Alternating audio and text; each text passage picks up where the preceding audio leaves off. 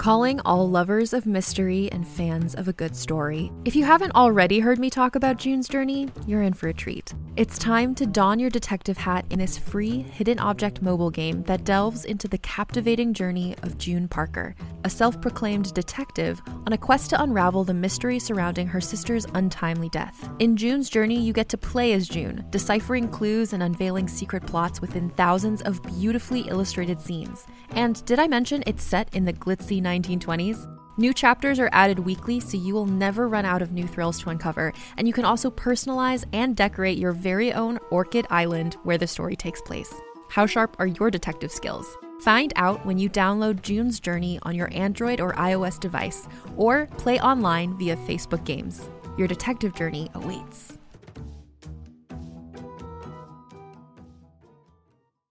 Greetings, adventurers. Today we're excited to introduce you to a new story, Dark Dice, a horror podcast that blurs the line between actual play and audio drama, where the story is determined by the roll of the dice. 6 adventurers embark on a journey into the ruinous domain of the Nameless God. They will never be the same again. One of the players is not what they seem after a doppelganger, a creature that can assume the form and voice of whatever it kills, infiltrates the team. As the players are picked off and replaced one at a time, can they figure out who the monster is before it's too late? Can you? Here's a quick example of what our show sounds like. The shambler with the jar of liquid inside of him. Soren Arkwright let loose an arrow that cracked the glass, passing through the spine of the creature. The shambler still managed to maintain its forward momentum, but stumbled as it eagerly tried to bite and swipe at Soren, landing near his feet. As Jeff Goldblum has now joined our cast, Dark Dice is available however you listen to podcasts.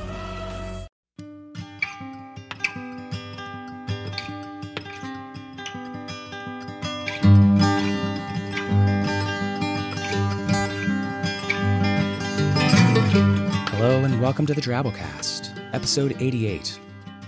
The Drabblecast is a weekly flash fiction podcast that brings strange stories by strange authors to strange listeners, such as yourself. I'm your host, Norm Sherman. Well, the elections are over. Because I'm recording this on Tuesday afternoon, I'm not sure who won yet, but I am sure glad it's the hell over. I know a lot of you probably wrote me in on your ballots, and I do appreciate that. But right now, I'm not really getting my hopes up. I've got to take Delaware and New Mexico in order to stand a chance, and according to the pundits, it's not going to be easy. But hey, there's always next year. I do hope everyone got out there and voted, though, even if you had absolutely no clue about the issues or what the candidates stood for on things. It's your right as an American to make completely uninformed decisions about things. I'll never forget P. Diddy's urgent campaign message in 2004. Vote or die, fool. I tell ya, those West Side electioneers ain't frontin', yo. They some badass, informed, conscientious, make a real difference in the world type mofos. Know what I'm saying? Of course you do. It's no secret what really happened to Biggie Smalls. Shit, that punk-ass G wasn't down with democracy, didn't roll to the polls, and that's a damn tragedy, cause civically it's your responsibility, even though that technically you're really only voting theoretically. Tangentially, Father G's supposedly supposed to be voting correspondingly. I mean, come on, congressionally, our shit's structured bicamerally, so states get equal rights to represent even-handedly. The electoral homies that we vote for implicitly, they do the real voting for the ballers in candidacy who gotta get props from an absolute majority from the Senate and the House. That number is 270. Say what? A deadlock? That's a catastrophe, but don't be tripping. Constitutional contingency. 12th Amendment says in case of a stalemate, the House chooses the president. Senate okays his running mate. Now if you got questions, do a search on Wikipedia. If you don't like it, move your ass to Armenia. Or Canada, bitch. Whew, sorry about that. Don't know what got into me. Sometimes I just bust out into freestyle raps about American government. I think it's a rare form of Tourette's. If anybody needs a civics teacher, hit me up, playa. Speaking of government and education, this week we bring you another story by Saki, or Hector Hugh Monroe, if you're not a fan of pen names. Saki was born in 1870, and if podcasting existed back then, I'd probably fire editor Luke and replace him with this guy. The story is called The Toys of Peace, and it was first included in an anthology of the same name that was published immediately after his death in World War I. So without further ado, The Toys of Peace by Saki. Harvey, said Eleanor Bope, handing her brother a cutting from a London morning newspaper, the 19th of March. "Just read this about children's toys, please. It carries out exactly some of our ideas about influence and upbringing. In the view of the National Peace Council," ran the extract, "there are grave objections to presenting our boys with regiments of fighting men, batteries of guns, and squadrons of dreadnoughts.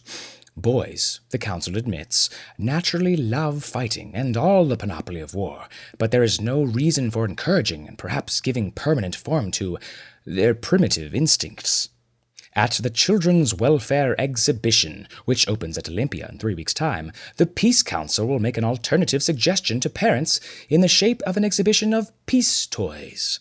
In front of a specially painted representation of the Peace Palace, there will be grouped not miniature soldiers, but miniature civilians, not guns, but plows and the tools of industry. It is hoped that manufacturers may take hint from the exhibit, which will bear fruit in the toy shops." Huh. Well, the idea is certainly an interesting and very well-meaning one, said Harvey. "Yeah, but whether it would succeed well in practice, though, we must try," interrupted his sister. "Now, you're coming down to us at Easter, and you always bring the boys some toys. That would be an excellent opportunity for you to inaugurate the new experiment. Just go about in the shops and buy any little toys and models that have special bearing on civilian life and its more peaceful aspects. Of course, you'd have to explain the toys to the children and interest them in the new idea. I regret to say that the Siege of Adrianople toy that their Aunt Susan sent them did not need an explanation. They knew all the uniforms and flags, and even the names of the respective commanders. I heard them one day using what seemed to be some pretty objectionable language. They said they were Bulgarian words of command. Of course, they may have been, but at any rate, I took the toy away from them. Now, I shall expect your Easter gifts to give quite a new impulse and direction to my children's minds. Eric is not yet 11, and Bertie is only 9.5, so they really are at a most impressionable age." "Well, there is primitive instinct to be taken into consideration, said Henry, doubtfully. "And, hereditary tendencies as well. One of their great-uncles fought in the most intolerant fashion at Inkerman. He was specially mentioned in dispatches, I believe. And their great-grandfather, he smashed all those Whig neighbors' hothouses when the Great Reform Bill was passed. Still, like you said, they're at an impressionable age. I'll do my best." On Easter Saturday, Harvey Bope unpacked a large, promising-looking red cardboard box under the expectant eyes of his nephews. "Your uncle has brought you the newest thing in toys," Eleanor had said impressively, and youthful anticipation had been anxiously divided between Albanian soldiery and a Somali camel corps. Eric was hotly in favor of the latter contingency. "There's gonna be Arabs on horseback," he whispered. "I mean, the Albanians have got, the jolliest uniforms, and they fight all day long and all night too whenever there's a moon, but the country's totally rocky, so they've got, no cavalry." A quantity of crinkly paper shavings was the first thing that met their view when the lid was removed. The most exciting toys always began like that. Harvey pushed back the top layer and drew forth a square, rather featureless building. "It's a fort!" exclaimed Bertie. "No way, it's the Palace of the Mepret of Albania," said Eric, immensely proud of his knowledge of the exotic title. "It's got no windows, see, so that passerbys can't fire in at the royal family." "Well, actually it's a municipal dustbin," said Harvey, hurriedly.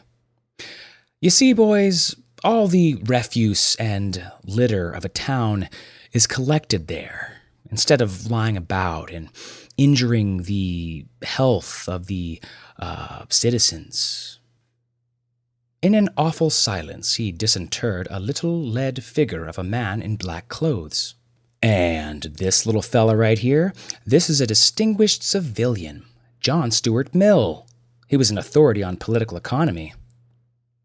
"Why?" asked Bertie. "Well, he wanted to be. He thought it was a useful thing to be." Bertie gave an expressive grunt, which conveyed his opinion that there was no accounting for tastes. Another square building came out, this time with windows and chimneys. And this is a model of the Manchester branch of the Young Women's Christian Association, said Harvey. Oh, are there any lions? Asked Eric, hopefully. He had been reading Roman history and thought that where you found Christians, you might reasonably expect to find a few lions. Lions? No, there aren't any lions, said Harvey. But here is another civilian, Robert Rakes, the founder of Sunday schools. And here is a model of a municipal wash house. These little round things are loaves baked in a sanitary bakehouse. Oh, that lead figure is a sanitary inspector. And this one is a district councilor. Oh, and this one is an official of the local government board. What does he do? Asked Eric wearily. Well, he sees to things connected with his department, said Harvey. Ooh, what's this? This little box with a slit. It's a ballot box. Votes are put into it at election times. What is put into it at other times? Asked Bertie. Nothing. And here are some tools of industry for you kids to play with. A wheelbarrow and a hoe. And this is a model beehive. And this is a ventilator for ventilating sewers. This seems to be another municipal dustbin. No, it's a model of a school of art. Oh, and a public library. This little lead figure here is Miss Hemans, a poetess. And this is Sir John Herschel, the eminent astrologer. Are we, supposed to play with these civilian figures? Asked Eric. Of course, said Harvey. These are toys. They are meant to be played with. But how? Well, you might make two of them contest a seat in Parliament. Huh? Have an election. With rotten eggs? And fights? And broken heads? Exclaimed Eric.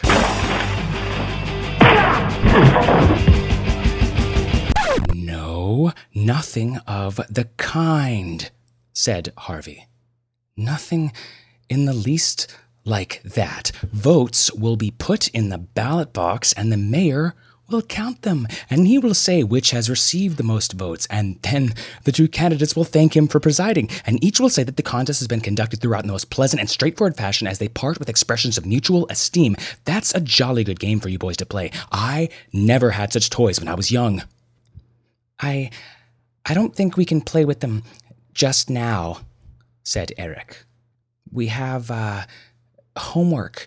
It's actually history. We've got to learn something about the Bourbon period in France. The Bourbon period, said Harvey, with some disapproval in his voice. Well, we've got to know something about Louis XIV, continued Eric. And I already know all the names of the principal battles. This would never do. Psh, of course there were some battles fought during his reign. But listen, the accounts of those are so much exaggerated. News was unreliable in those days. There were practically no war correspondents, so generals and commanders could magnify every little skirmish they engaged until they reached the proportions of decisive battles. Louis was really famous now as a landscape gardener. The way he laid out Versailles was so admired. And you know what? People still copy him, like all over Europe. Yeah. Say, do you know anything about Madame du Barry? Asked Eric. I mean, didn't she have her head chopped off? You know what? She was another great lover of gardening. In fact, I believe the well-known Rose du Barry was named after her. You know what? Why don't you guys go play for a little while and we'll get to your lessons later. Harvey retreated to the library. and spent some 30 or 40 minutes in wondering whether it would be possible to compile a history for use in elementary schools in which there should be no prominent mention of battles, massacres, murderous intrigues, and violent deaths.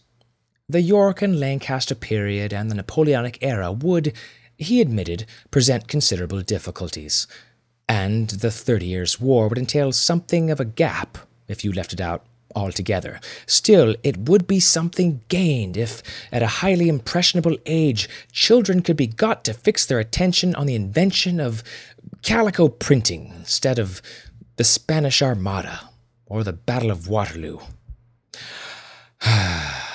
It was time, he thought, to go back to the boys' room and see how they were getting on with their peace toys. As he stood outside the door, he could hear Eric's voice raised in command. Bertie chimed in now and again with a helpful suggestion. "That one is totally Louis XIV, Eric was saying. "That one with the weird pants that Uncle was saying invented Sunday schools. It doesn't really look anything like him, but it'll have to do." "Ooh, I can give him a purple coat for my paint box," said Bertie. "Yeah, and some red heels. Oh, this girl's going to be Madame de Maintenon, the one he called Miss Hemmings. She begs Louis not to go on this expedition, but he totally turns a deaf ear. He takes Marshal Saxe with him, and we'll just have to pretend that they have thousands of men. The watchword is qui vive, and the answer is l'état c'est moi, because that was one of his favorite things to say, right? They land at Manchester in the dead of the night, and a Jacobite conspirator totally gives them the keys to the fortress." Peeping in through the doorway, Harvey observed that the municipal dustbin had been pierced with holes to accommodate the muzzles of imaginary cannon, and now represented the principal fortified position in Manchester. John Stuart Mill had been dipped in red ink, and apparently stood now for Marshal Saxe.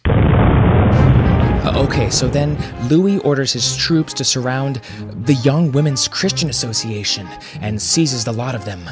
"Once back at Zelu, the girls are mine," he exclaims. I think we're going to have to use Miss Hemmings again for one of the girls. Anyways, she says, "Never!" and stabs Marshal Saxe in the heart. "No, he's bleeding," exclaimed Bertie, splashing red ink liberally over the facade of the association building. But the soldiers rush in and avenge his death with the utmost savagery. 100 girls are killed. Here, Bertie emptied the remainder of the red ink over the devoted building. And the surviving 500 are dragged off to the French ships. "I have lost a Marshal, but I do not go back empty-handed."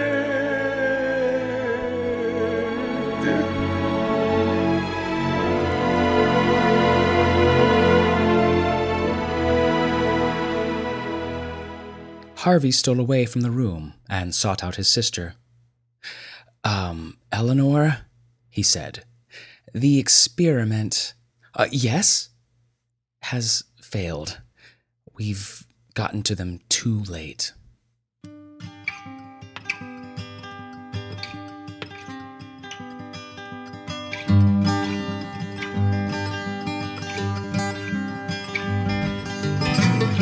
Well, that was our story. Hope you enjoyed. They do say children learn best through play. Here's a little promo for an audio fiction podcast I started listening to recently, called the Dune Steve Podcast. You should check them out. I've been enjoying their stuff so far.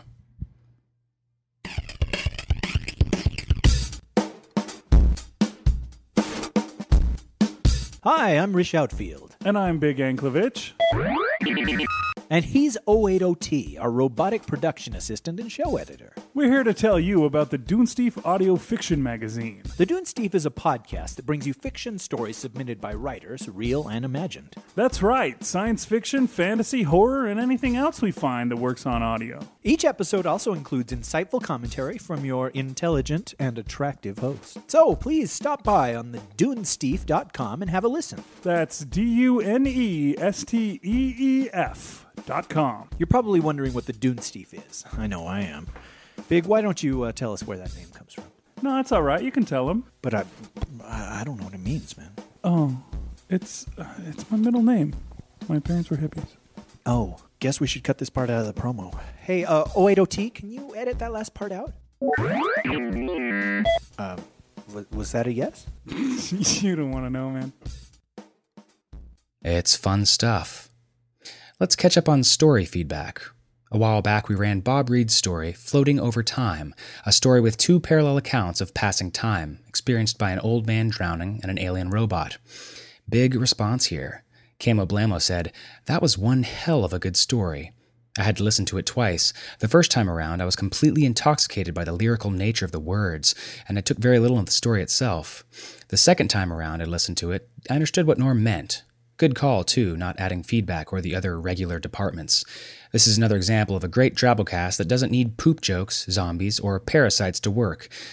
Aquarello, to me, really summed up the story best by saying, beautiful, haunting, fascinating. Although both met the same end, one wonders the aims and purposes of each character, whether the ship's sacrifice on the altar of knowledge or the man's determination to dictate the last of his days on his own terms made any difference in the light of eternity. Time, whether 50 million years or a mere 77, is all we have, regardless of whether you think it makes a difference to others. It makes a difference to you. Not everyone was taken in by the story, though. 7footer1 said, "Looks like I'll be the black sheep when posting my comments to this story. I listened to this one in the car and found myself daydreaming and not at all interested, which usually doesn't happen with the Drabblecast stories. Maybe I missed something the first time around. I'll definitely go back and listen to it again to see what all the fuss is about." Likewise, Jonathan CG said, "This one didn't work for me. I really wanted to like it, but I have a rough time with stories that move at a pace roughly equivalent to a three-toed sloth. I think if you had taken two college professors harping on philosophy and set it to sound effects and music, it would have had the same effect to me." Thanks everyone for your comments. If you'd like to comment, you can do so on our website or our discussion forums at www.drabblecast.org. While you're there, you might consider donating to us either once or for $5 a month to help us pay our authors. The Drabblecast uses a Creative Commons Attribution Non-Commercial No Derivatives license, which means you can't change it or sell it, but you can use it to teach your children about war, aliens, and poop.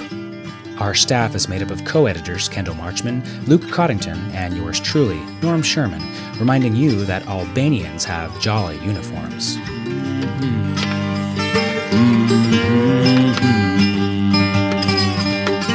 The evening saunters to closing. The waitress turns chairs upside down. Piano player picks up his tip jar and drink, and the bartender shouts last round. Hey there, it's Rachel Ballinger, and I am extremely excited to invite you to Rachel Uncensored. It's my podcast where I sit down and get real with my friends and celebrity guests, where we talk about all sorts of topics. And sometimes we might be under the influence when we do so. We cover things from personal stories to hot-button issues. And it's the only place on the internet you can find an uncensored version of me. It's a side of me that you might not have seen before because it's not the most family or brand friendly. But don't worry, I'm still sort of slightly a decent human being. If you're intrigued, then make sure you check it out. New episodes drop every Wednesday. You can find it on Apple Podcasts, Spotify, or wherever you listen to podcasts. Trust me, you won't want to miss out on the fun and candid conversations we have here on Rachel Uncensored.